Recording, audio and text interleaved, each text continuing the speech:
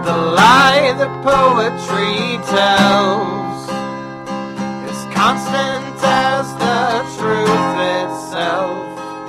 Without the lies and the false beliefs, where would we be? Where would we be? Welcome to the State of the Theory podcast. I'm Hannah. And I'm Anindya. And we are your theory doctors. Hello. Welcome back. I hope you're all well.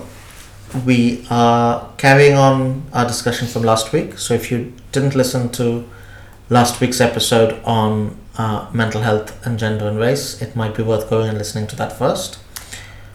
Importantly, the trigger warnings. The trigger warnings. At the start of that episode, if you haven't listened to it, we did mention that these two episodes are...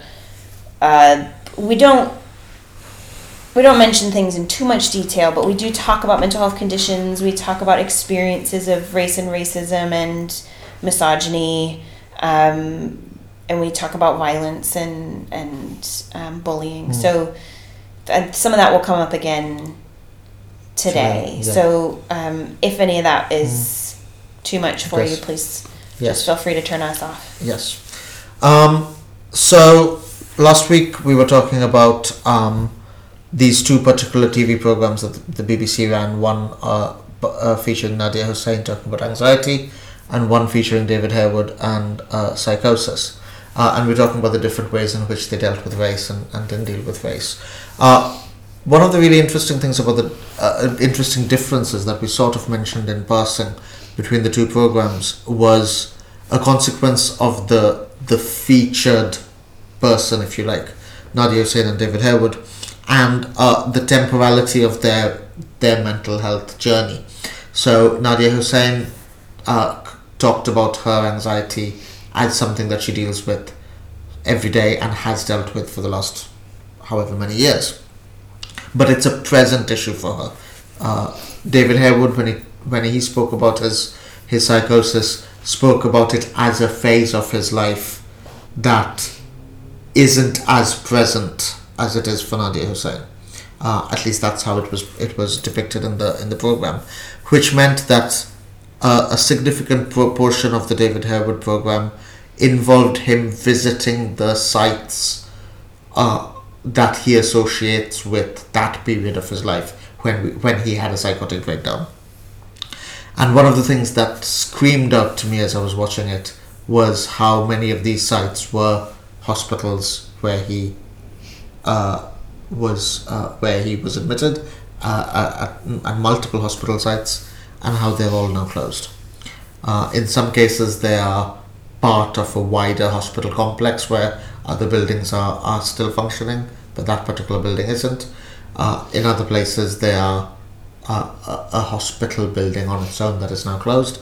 Pretty much the only hospital building that they visited in the program, which is still functioning as an active hospital building, is the accident emergency unit, where he was taken when his breakdown first manifested itself. And this made us think about partly the limits of empathy, as we discussed last week, and the political economy of access to healthcare, differential access to healthcare, and differential access to different forms of healthcare. Yeah. Both in terms of treatment and in terms of the different types of mental health issues. Because I think part of the problem is, in terms of social discourse, mental health issues are presented as if they're the same thing. Yeah. And of course there is a whole range of conditions, all of which have their own specificities and need their own forms of treatment and come with their own versions of prejudice and stigma. And to understand all of that, I think we need to have a better understanding of the material consequences of this political economy, or the material aspects of this political economy. Yeah, it's really interesting. In the last few years, I've noticed since I've lived in the UK, there's been a real change in public mainstream discourse around mental health. there's been a quite a targeted, possibly government supported in many ways, possibly kind of privately supported, kind of discourse around stigma specifically, asking for help, acknowledging when you might be experiencing the symptoms of a mental health condition, talking honestly and openly about challenges that you might face, and essentially opening up. So for example, the Samaritans, which is, we should probably put a link there anyway.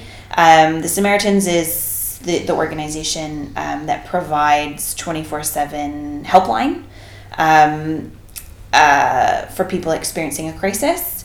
A lot of articles and kind of BBC documentaries talking about different symptoms, so you can perhaps recognize in yourself or in your close friends or family that someone might be experiencing a mental health condition or difficulty. The royal family has come out and talked about, Harry and William have come out and talked about experiencing mental health difficulties after their mother's death. And there's also kind of discussion around masculinity. So one of the big statistics that's very, very kind of well used here is the statistic that young men in a certain age bracket are most likely to die by suicide, which I think is a fascinating use of statistics and a fascinating use of population health data for, I think, multiple political ends. And this has really changed since I arrived. And I arrived in the UK in 2010, so less than a decade ago. It's fascinating. And it's fascinating that this has coincided with a period of government austerity. Government policy has been to retract funding from public services, including healthcare, especially, I would say, healthcare, because the NHS is one of the biggest industries in the country. And mental health care in particular has been defunded and underfunded. Across the board, different types of services, different training programs, facilities, funding for different types of therapy, research. It's all been cut as part of a wider political economy of austerity. So there is an increase in a discursive appeal to get help, ask for help, speak out, and a campaign against the stigma of silence or silence caused by stigma. At the same time, when help is getting increasingly more and more difficult to get hold of. There is particularly with mental health care in Britain, there seems to me 3 distinct sources of medical help, if you like. The NHS being one, private healthcare being another. These two exist for both mental health care and physical health care. But for mental health care, there's a third one which I don't recognize as existing for physical health care. And that is the advent of what one might call third sector charity, not-for-profit organizations which have emerged partly due to the recognition that there is a mental health care need that isn't being provided by the NHS, and this need exists among demographics which either don't know about or can't afford to access commercial private sources of support. Yes. There's also, I mean, in the US you have nonprofits that provide physical health care. The most famous one at the moment, of course, is Planned Parenthood, I would say. But there are charities that function like Planned Parenthood that specifically provide multiple services when it comes to mental health care. but usually not psychiatry, which is the distinction. So psychiatry, by which I mean it's sort of shorthand for drugs and medical interventions that require maybe surgery or pharmaceuticals or that kind of thing. Like most of these charities won't do a brain scan, for example, and show you what your brain looks like.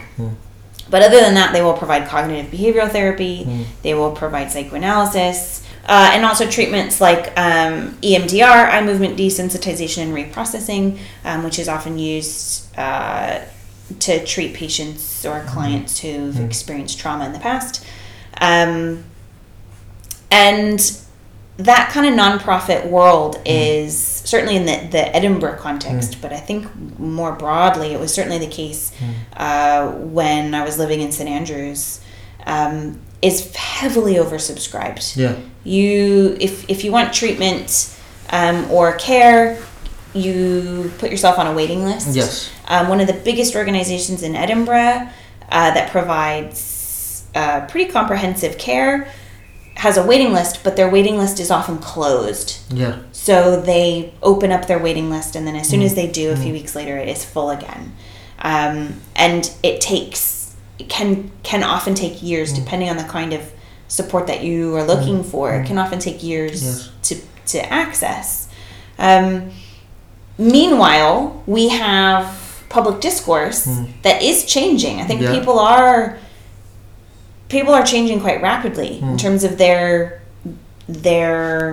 understandings of themselves, their understanding of mental health, and people are asking for help.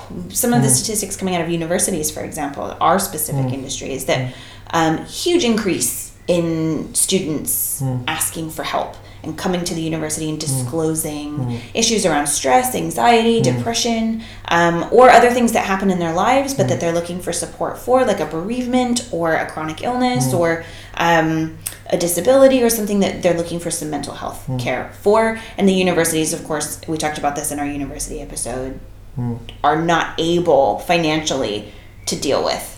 Can't deal with the increase in students asking for help. Yeah, so there is... We spoke about these two BBC programs and the way in which they either chose not to or chose to talk about in a very specific set of ways, race, gender, Islamophobia, and so on. The other thing that they absolutely didn't talk about is barriers to access of healthcare, and both. It's almost as if the discourse of speak out, get help suggests that the only barrier is what we were discussing last week as empathy, right? As opposed to, you mentioned waiting list. Even in the private sector, there are therapists whose waiting lists are full. So being able to pay doesn't necessarily guarantee you the kind of healthcare you might want either. Let alone not being able to afford it. So there is paralleling this discourse of go out and get help, speak out, is what we might call institutional systemic barriers, which look like they have been deliberately put in place in order to manage demand. In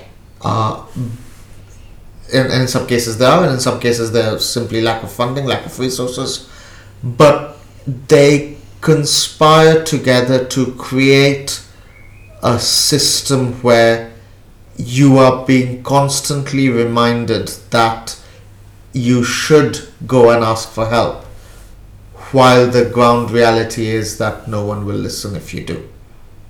Or people will listen but will be unable to help you.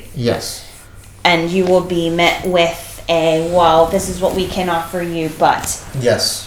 And it really individualizes. So we were talking last week about the individual nature of a lot of this discourse and how individualizing allows for a sort of universalizing of the experience. But in some ways this is really neoliberal and doesn't universalize. It is just it is your responsibility Yes. as an individual to Yes. recognize your symptoms, Yes. to not be a jerk to other people Yeah. who might be experiencing mental health issues, Yes. and be supportive Yes. in all of these prescribed ways. Yes.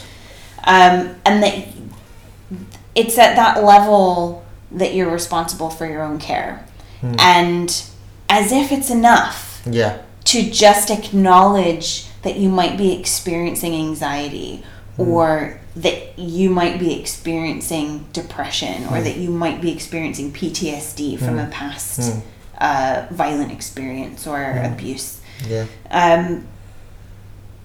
And that is enough, in a sense, that from there you will then go on and scrape and persevere until you get the care that you need. It's like a collective sort of institutional gaslighting going on, isn't there? Yeah, it's a really weird. Yeah. It's a really weird phenomenon. In the U.S., of course, healthcare is tied up with political economy in a very different way. Yeah. So we have a private healthcare system generally. We do have state-funded support that is means-tested, Medicare and Medicaid. Medicare is for elderly people who are no longer working. Medicaid is for low-income families. And those, they differ in terms of how what they do, how they work, depending on where you live, by state. But for the most part, you have a version of private healthcare in the U.S. Yeah. And as with all of these things, the better your plan is, the better your options of care are. The more options you have, the more comprehensive your coverage, and the more flexible your program is. And those are tied up in social capital, cultural capital, actual capital, all of that. So if you have the resources, and you have the social network, the original social network, not the digital one, that facilitates comprehensive mental health care, you're gold. Like there are places and communities in the United States where there's a glut of psychotherapists who are trained up to their eyeballs in all the latest techniques, and you can have care from birth to death and have support across the life course, and that care isn't stigmatized. And I know this because I've seen it. And even since I was a kid, counseling and therapy have undergone a massive PR campaign. People I know, friends, acquaintances, we recommend counselors to each other. People who we trust to work with our particular types of backgrounds and conditions. People who provide the kinds of therapy that we need. People who are within our budget range. Those kinds of things. And those conversations happen. But not with my British friends. So just to think about your conversations with the American friends that you were just describing, is it that therapy is something you seek out when there is an issue? Or is therapy something that you go to in the way that you might have a personal trainer, for example, in the way that you might have a constant source of support in one aspect of your life, whether or not there is a problem, as it were? Any, all, both, combination. Anecdotally, right, but my friends who work in the mental health field will be able to know better kind of across the board, but anecdotally, all. So as a young person, there were friends and people that I knew who experienced mental health conditions that ran the gamut, from eating disorders to self-harming to bereavement, or the kind of serious illness of a parent or family member that causes stress and anxiety or depression or whatever. And sometimes also assault, Yeah. Sometimes that person would seek help for themselves. Sometimes it would be a combination of concerned parent or teacher or school counselor that would facilitate care with kind of a spectrum of consent from the friend. Obviously, before you're 18, your parents can do whatever they want. They can have you admitted to hospital, or they can have, you know. But then others who just sort of asked for would say, you know, especially it's very, very common if you have divorced parents in the Bay Area, and you are white and the children of professionals, or not, as the case may be. Many families of color access therapy, you know, that you just kind of ask. Like, I knew people who would sort of ask, or who would disclose an issue, or and most of the people I know now, kind of at this age, are recognizing that there's something that has gone on, whether that is bereavement, or a past trauma or assault, or coming out. Often there's lots of counselors and therapists in the U.S. who specialize in helping people with sexuality and gender. These are all many reasons, and so it's often a combination of something that will affect you for your whole life, but that is at this moment requiring attention. Yes. So I don't know anyone who's had a therapist from the moment they're born to the day that they die. Usually it's a kind of, for a period in your life, you see someone. In the way, so I'm just connecting it to, if you know, as we talk, there is a presidential election going on. On the Democratic side, there is quite a large primary field of candidates who are going through debates as we speak, and one of the recurring talking points on the Democratic side at the moment is healthcare is a right, not a privilege. Yeah. Is the normalization of the need for care, need for support, translated into this should be available for everybody? So interestingly, one of the most interesting parts of the Affordable Care Act was that mental health care and physical health care had to be treated equally by insurance companies, because previously mental health care was seen to be more frivolous. So you could pay add-ons, or you'd pay higher co-pays. So you'd pay more to see a therapist than you would to see a gynecologist, for example. But one of the things the Affordable Care Act did, and one of the things that Barack Obama was really vocal about, was that mental health care and physical health care should be treated equally in terms of coverage.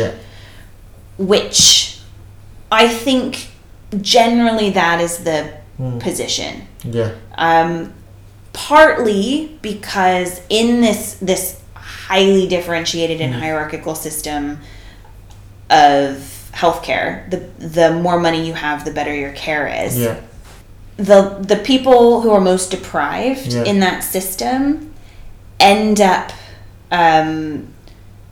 without any sort of care at all. And the United States currently has, you know, it's one of the most unequal societies. But there's a real connection between social conditions like homelessness, or recidivism and being incarcerated, and unemployment, and a lack of mental health care, as well as a lack of physical health care. Sometimes they overlap, right? Especially when we're talking about disability.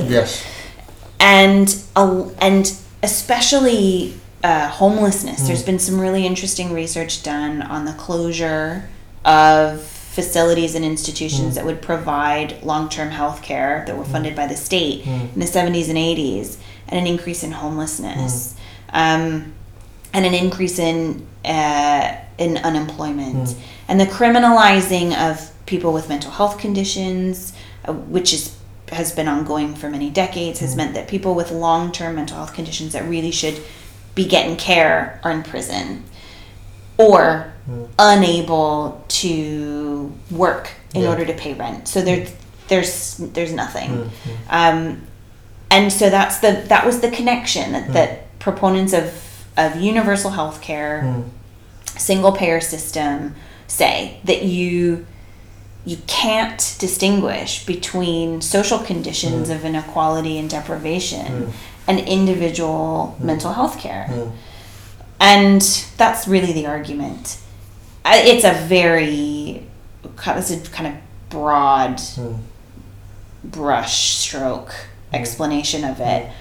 But when you close down long-term state-funded programs Yes. that think and are able to work across multiple levels and at multiple registers, where you're talking about crisis management when someone has an emergency and needs either short or medium-term care, and people who need long-term care and support, and a kind of government-funded healthcare system, you create, there's a sort of ripple effect. There's a knock-on effect. And what's interesting is, I mean, as you were saying this, I was trying to compare it to the situation in Britain. And I don't know if this is fully thought through. I don't think I've thought of this precisely in these terms until now. The existence of the NHS, it seems to me, determined the debate in particular ways.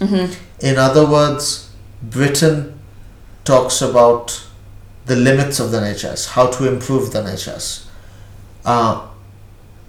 funding, how to manage funding, how to make it more efficient, whether it's underfunded, to what extent does it need more money, whether it's sustainable, all of those things. But the NHS, the existence of the NHS, as brilliant as it is, it seems to me discourages a public conversation about unequal access to healthcare. Yeah. Because the NHS likes to think of itself and generally is there to minimize unequal access to healthcare. Yeah. The points where it's failing is presented as failing across the board. Yeah. Rather than failing poor people, minorities, women, people of color, people with disabilities, people with disabilities, and perhaps most acutely mental health care. Yeah. Right? And the broad brushstroke account of the political economy of health and healthcare that you described in America is in many ways different from Britain, but in many ways isn't.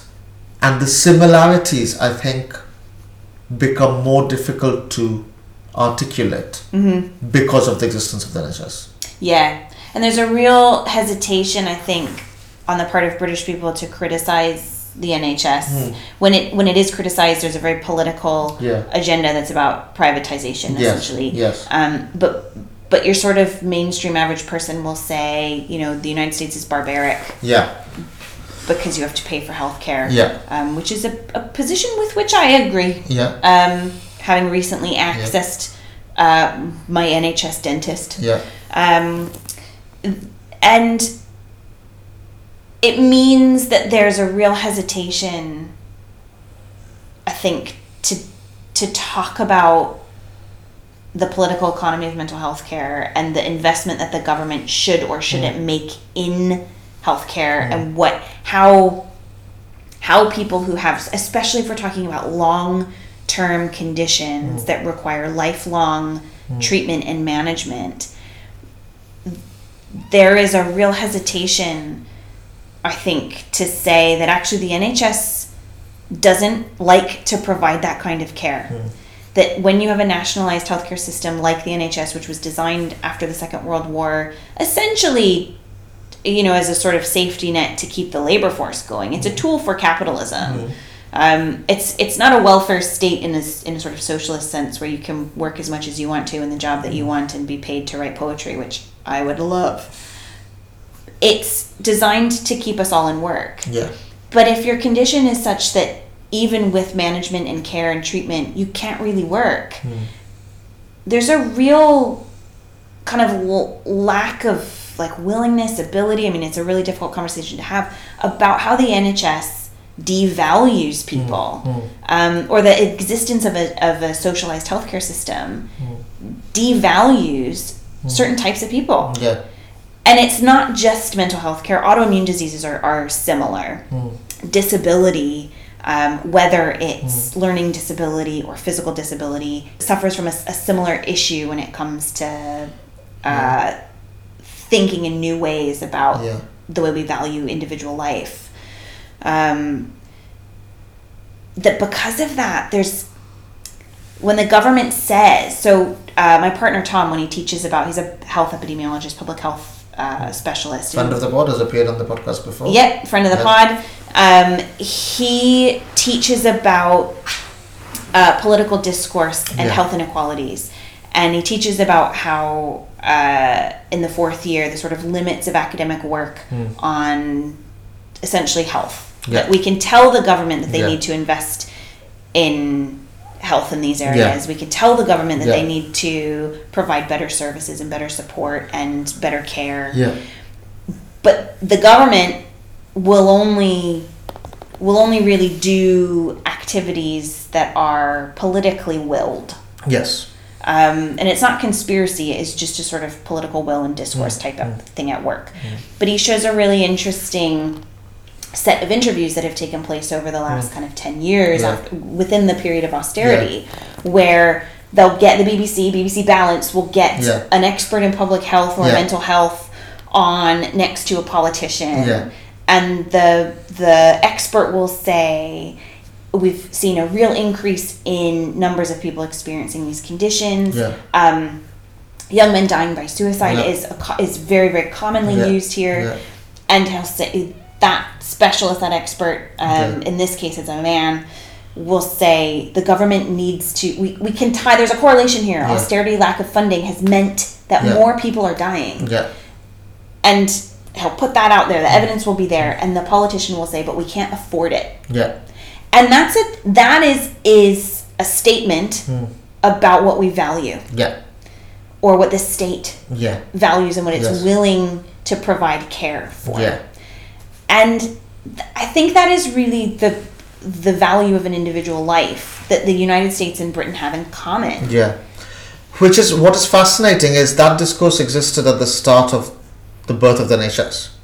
So I remember watching an interview, obviously a replay of an interview with Aaron Bevan, Secretary of State for Health, father of the NHS really. And the argument that was being made was, this is great, but we can't afford this now. Right? Post-war, British economy is really dead. Britain is in an awful state at the end of the Second World War. And that's the state, that was the economy that led to the NHS. And we can't afford this now, we should wait until we can. And Bevan said, we'll never be able to afford it. There's always going to be things we can't afford. Our resources are always going to be limited, which is precisely why it is important that as a nation we get to decide what the priorities are. In other words, the start of the NHS was always connected to not unlimited resources. In other words, not that we can do everything for everybody, but an argument about fairness. Right? That it's not that the NHS will allow all kinds of treatment for everybody, but that the NHS will create a world where your access to treatment isn't dependent on your resources. There are always going to be things we can't afford, but what we can afford for everybody. And that, because that is the logic of the NHS, and at various points, successfully and unsuccessfully, that is what the NHS has been striving towards throughout its existence. It is really far too easy to lapse into an assumption that when the NHS is underfunded, it affects everyone equally. But it doesn't. And it doesn't in a way that isn't just dependent on increased funding for the NHS. An NHS with unlimited funding would still not treat everyone's healthcare equally. Well, yeah, and for example, if Nadia Hussein Yes. were to go and access healthcare, Yes. it would, the NHS, and we watch it, Mm. treat her in a very particular kind of way. Yes. And it doesn't necessarily take account of who she is Yes. and her background Yes. and race. And Yes. that is how it works. Yes. Are we saying that private healthcare is better able to deal with these individual problems? No, No. definitely not. Yeah. And in the United States, the publicly funded options work kind of like the NHS. They work really well. Like Medicare and Medicaid are great programs when they work. The argument is that everyone should have Medicare, right? And often that's what it's called. And generally speaking, it works better than private healthcare. I think what we're saying is that they both reproduce inequality. Yes. Or difference. They both reproduce difference because they affect people unequally. I mean, the U.S. system is broken. Like, we could talk about some of the really horrific stuff that happens in the U.S., but we won't. Yeah. Because we don't have scope for it. But they do, because they exist, they're massive kind of sets of interwoven institutions that exist within the wider political economy, which is essentially neoliberal capitalist. Yes. They're not organizations that fundamentally undermine that system. They work within it. So a lot of the NHS's limitations in terms of money have to do with the way the capital works. The NHS is only as good as the pharmaceutical industry is, or as the medical training is, or as the kind of biomedical research industry is, or the NHS doesn't operate outside of that system, and so it's not able to fully undermine. And we talked about before, a lot of it was about getting the labor force back into play and keeping us working for as long as possible and keeping our population like growing steadily, which was still a thing in the 40s and 50s. It seems to me that there was a really interesting, complex individual versus collective dynamic going on here that is sort of inflected in equal and opposite ways, as it were. So on the one hand, the NHS could be seen as a big bureaucratic institution that can only work in terms of treating patients as collectives, where the institution as a whole, at the institutional macro level, doesn't have space to treat you and your depression as distinct from me and my depression. Right? So it's treating depression as a thing, as opposed to individualized, personalized medicine. So that's one way to think about it. The other way to think about it is to say the NHS is doing precisely the opposite. It's treating all of us and all of our depression as if we are all individuals, as opposed to collective influences and causes in terms of race, gender, sexuality, whatever. That our health is wrapped up in our social conditions. Yes. And it somehow seems like it's getting the worst of both worlds. So it's treating us as collectives in the sense that it doesn't have the resources to personalize treatment for all of us, but it's missing the collective causes of mental health issues. I think that second one is not just NHS and NHS as an institution, it's medical discourse and the way that medicine constructs the body, right? And this is not just Foucault, it's also, there's lots of doctors that talk about this. There's conversations now about especially when treating children, thinking of poverty as a cause of ill health. Public health people and epidemiologists have been doing this for decades. But the NHS as an institution doesn't critique that. It's part of it.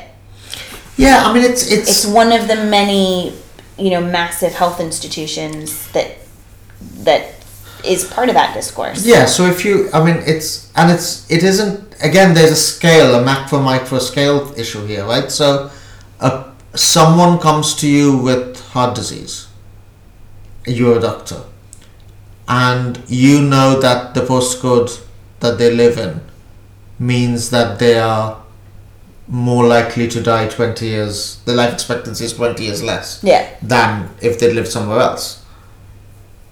Your knowledge of that fact can't affect the way you treat that person's heart disease. Yeah. The same person comes to you with post-traumatic stress disorder caused by years of racist bullying. Your treatment of that post-traumatic stress disorder probably has to take into account years of racist bullying. Yeah. Doesn't it? Although, as we saw in the episode with Nadia Hussein, not necessarily does. Yeah. It doesn't necessarily happen that way. Or for the purposes of the TV program, certainly it didn't happen that way. If your approach to treating post-traumatic stress disorder is taking medicine, then the medicine can't be inflected based on what the trauma is, presumably. But if your treatment is therapy, then presumably it can and perhaps needs to. But it would only do it for you. Yes. So it's the same with the heart disease. Yes. So the public health interventions are very different from medical interventions. Yes. Although sometimes not, and that's a problem. Yes. But if we're treating somebody with post-traumatic stress, the treatment isn't to fix racism. Yes. The treatment is to allow this person to work through the trauma. Yes. And experience the symptoms in a controlled and kind of caring environment, and then work through them. And ideally give them the tools to continue living in the racist world. Yes. And it's the same with somebody who's managing high cholesterol and heart disease, cardiovascular disease. Yes. Where you're not shutting down McDonald's. Yeah. You're not changing kind of filler food products that the food industry puts into our food. Calling back to our Jamie Oliver and sugar tax episode, you're giving this person types of treatment that will lower their cholesterol, that will change their behavior, that will, whatever it is. The structural causes are not addressed at all. The NHS exists to deal with to provide a base level of care for every person equally, but does not exist to deal with structural factors that might cause our conditions. Yes. And of course, the private healthcare industry exists to make money, to generate profit off of an endless supply of kind of issues. There will always be profit to be made off of people's health. But there again, there's a macro-micro thing, right? Like, I don't... The private healthcare industry exists to make profit, but that is true at the macro level. But at the micro level, both in physical healthcare and mental healthcare, people go to private doctors and get treatment and get better. And at the micro level, that privatized doctor, privately employed doctor, isn't looking at every patient and seeing pound signs. Yeah. So there's... Yeah.